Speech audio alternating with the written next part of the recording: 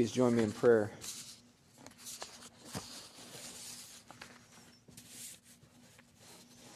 Holy and awesome God, we ask that you would pour out your Spirit upon us, that you would shine upon us in this moment, in this time, in this place, that this would be a mountaintop for us, where we would hear your voice speaking to us down from the heavens. And may the words of my mouth and the meditations of all of our hearts be pleasing in your sight, O Lord, our rock and our Redeemer. Amen. Well, happy Valentine's Day, everybody. This is one of those occasions I find a bit awkward sometimes, at least to recognize in public, because I'm aware it's not necessarily a happy day for everyone.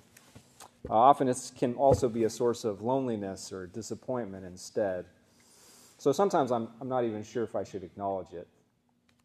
Especially in the time of COVID, when loved ones are separated by physical distance, and many are mourning those who have recently died.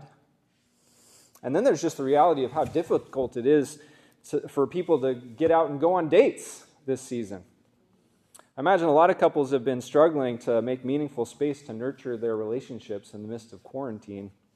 So overall, it's just a rough time for love. But at least most people can still find a bit of chocolate today, I hope and pray, or maybe make a phone call or two to express some affection. We got to do the best we can with what we've got. And who knows? In retrospect, this might be one of the best Valentine's days ever. It could be the day that some people reconnect with significant others and family and friends via Zoom. Maybe today will be a high point of the pandemic because we take the time to reach out and intentionally express love for one another simply because that's what people do on February 14th. So who knows what will happen? Could be a happy Valentine's Day or a very sad one. But either way, God is with us in high times and in low ones, on the mountaintops and in the valleys. That is, of course, one of the themes of today's scripture lesson from the Gospel of Luke. Today, you see, is also Transfiguration Sunday, the Sunday before Lent begins, when we see Jesus turning towards Jerusalem to the place of his crucifixion. And today we see Jesus high and lifted up on a mountaintop, shining in the light of his glory. And at the same time, he's also talking about his death. So the Transfiguration event, kind of like Valentine's Day, could go either way. Could be a joyful moment or a sad one, depending on our perspective, which seems to be true for so many things in our lives. It's all about perspective. For instance, I've been listening to an audiobook by a writer named Bruce Feiler. It's called Life is in the Transitions. Great book. The general theme is that all of our lives are filled with transitions of one kind or another. And even though sometimes they cause us a great deal of stress, they aren't all bad. It just depends on your perspective. If we assume that our lives should be stable and moving steadily in a certain direction, then disruptions or deviations are experienced as catastrophes to be avoided. But if we accept, on the other hand, that change is inevitable and normal, with accompanying highs and lows, we can manage those same transitions with a fair amount of fortitude and grace. Essentially, we can roll with the punches better if we know that they're coming. Since, again, this is Valentine's Day, an obvious example of this is in intimate relationships. Those of you who may have been married for a while, maybe 40 years, you know that it's not always cuddles and roses. Some days you wake up and you're just not sure if you like that person lying next to you. And that, as some of you know, is normal. But of course, a lot of new couples are surprised when this happens to them nonetheless. Even if they should have known better. But some part of us always assumes that the bliss of infatuation, the one that we felt at first, that would last unceasingly forever.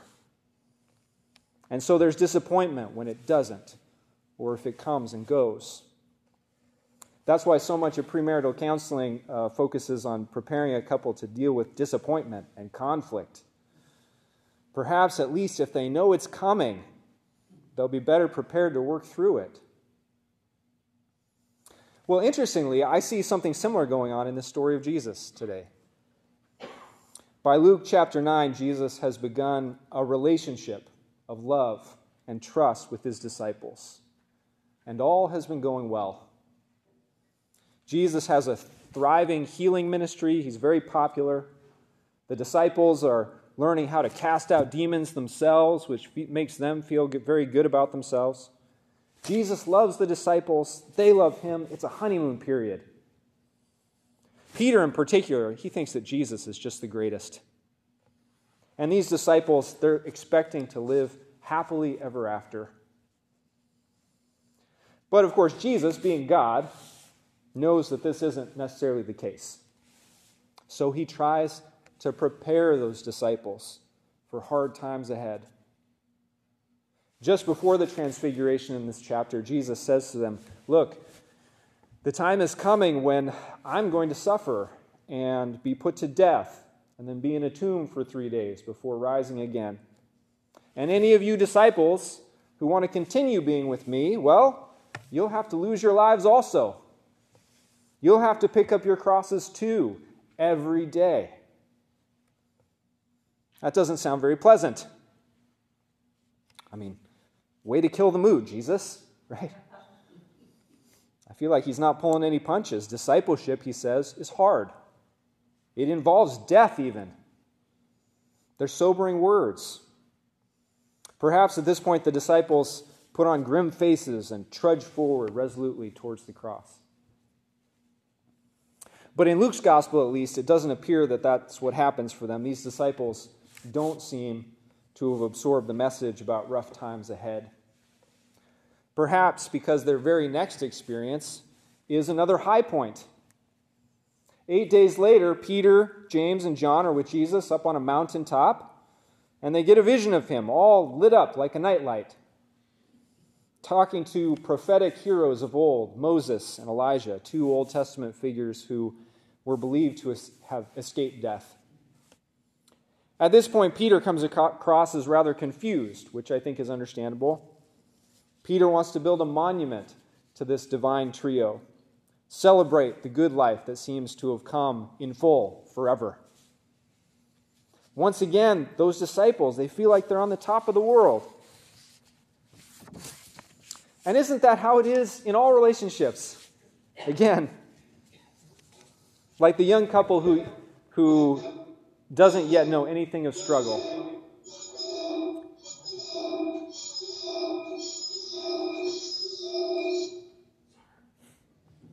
You can warn those young couples all you want, but then the next day, they go out on a date, they have such a wonderful time together. Who can blame them for assuming that it will always be this way? They peer into one another's eyes and whisper, let's take pictures and build a monument to our love. While in the background, a voice booms down from heaven. This, Jesus, is my Son, my beloved. Listen to him. Part of the problem for us, as Bruce Feiler points out repeatedly in his book on transitions, is that we human beings, we all have a tendency to assume that life is linear and stable. We think life is going to continue in a certain direction, and so we always default to that expectation, even though, in fact, that's not likely to be the case at all. The truth is that our lives rarely progress in a predictable direction. For instance, here's a linear progression. You grow up, you get a job, you find a life partner, you have kids, you retire, then you rejoice in grandkids. That can and does happen for some people, lucky ducks. But this is not the story for most people. The truth is, in fact, that life is usually not linear. And so these things can and do happen or not happen out of order. For instance, sometimes people don't grow up and mature the way they should. Or maybe they lose that job that they thought would last. They lose a partner to death or disease or dementia or divorce. Some people find out they can't have kids or that they won't have grandkids. They realize they can't afford to retire or that they just don't want to. So maybe those folks who are living life out of order, they go back to work, or they find a new family, or they decide to become young again and try some new things. Through all of this progression, sometimes we're on top of the world, and other times we are in the valley of the shadow of death. And all of that is normal, as our scriptures affirm. In this story, after Peter, James, and John come down from the mountain with Jesus, they jump right back into their healing ministry. There's a man whose son is possessed by a demon. For whatever reasons, the disciples aren't able to cast it out. Now, you'd think that after the mountaintop experience, after they've already seen his glory, this kind of thing would have been easy peasy for those disciples. Surely they would have had great faith by now, the ability to cast out that demon. But no. Jesus admonishes the crowd for their lack of faith. Again, he repeats his warning that he's going to be delivered into the hands of his adversaries. And yet, those good disciples, they still don't understand. They were on top of the world, and now they're heading towards the bottom. They had already seen Jesus for who he was, and now they don't seem to get it at all. It's not a linear progression. Not just bottom to top or top to bottom. It's more like a roller coaster. Up and down. Up and down. Incidentally, if you were to describe the shape of your life, what image would you choose? Would it be a constant progression? Or would we see some bumps in the road? Some people talk about their lives as coming full circle. Other people talk about it as like it's a spiral or a star or maybe just a messy squiggle. In this gospel story, which I think of this one as more like a rugged mountain range, or perhaps in the form of a cross. The relationships of the first disciples and Jesus starts off low and slow. Then there's a high point at the Transfiguration, lots of small twists and turns here and there. And then when Jesus is crucified, there is this deep valley, the lowest of the low. And this kind of rock bottom experience is kind of ironic, because Jesus describes the cross as his triumph, as his glory. This is when Jesus believes he's really lifted up. Not on the mountain, but on a cross. The paradox of the gospel is that when we are at our lowest, Christ is most powerful to save. So for the disciples, it may feel like defeat, those 3 days that Jesus spends in the tomb. It's only after he comes back to them in resurrected form that the disciples start to rise up again and relationships are restored. And once the Holy Spirit comes in full, these same disciples finally return to the sense of confidence and joy that they had had at first. They're back on top again. Ultimately, in the end, part of what gets them there, back on top, is the recollection, the memory of that first mountaintop experience. When they first saw clearly that Jesus was and is the Son of God.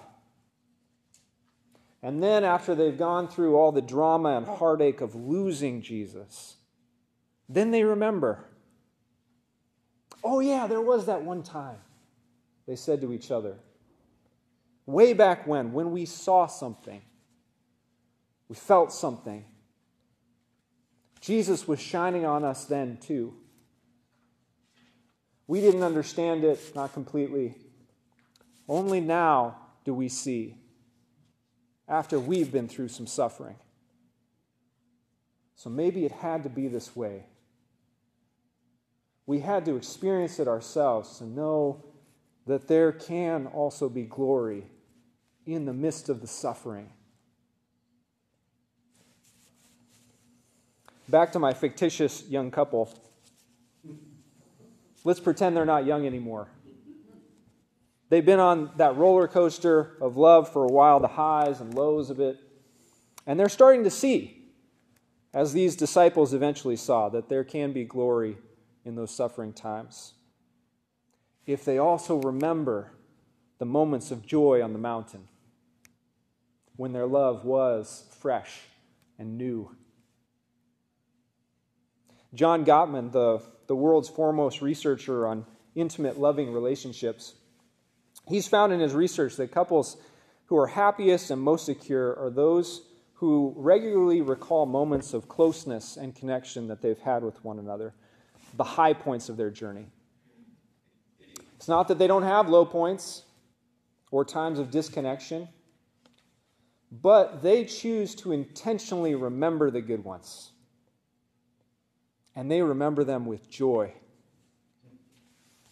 Their perspective is an intentionally positive one, where the goal isn't necessarily to stay on the mountaintop, but to return there often through affirmation and appreciation, with cards and hugs and focused attention.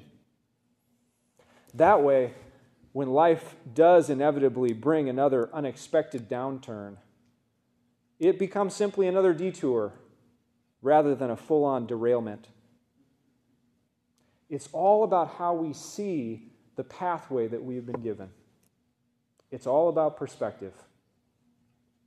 And we Christians, I think we're lucky that we have been given the ability to see Christ Jesus and to view all of life through the lens of God's grace to us. Our eyes have been opened to see Jesus high and lifted up. To remember that in all of life, in the good and the bad, Jesus is with us. And because Christ has the power to overcome all things, we can have confidence that the low points won't last forever. Though sorrow may last for the night, joy comes again with the morning. And our joy can be all the greater when we remember that Christ Jesus now lives in us. His power over death even has been given to us. So when we revisit this story, this high point, our great story of love that we share together, we remember and give thanks that there is no valley so low that Christ can't pull us out of it.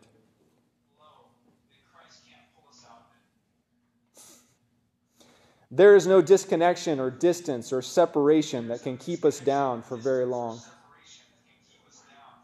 We're reminded again and again that Jesus can cast out the demons that we cannot. And even the grave cannot contain his power. Even the power of sin and death cannot stop Jesus' love for us. And this love now lives in us, so that we might love one another as he has loved us, rejoicing in all circumstances, giving thanks for every memory, encouraging one another and extending grace no matter our history, no matter where we happen to be on the roller coaster this particular year. Friends, behold what manner of love the Father has given unto us. How the light of God has come into the world, and the darkness has not overcome it. Therefore, because Christ lives, we also shall live, and our love also shall endure through trials and tribulations, and even the sickness unto death. Because God's love conquers all, we can trust that all creation shall be transformed transfigured, made new. This promise is for us and for our children, for those who are near and for those who are far away.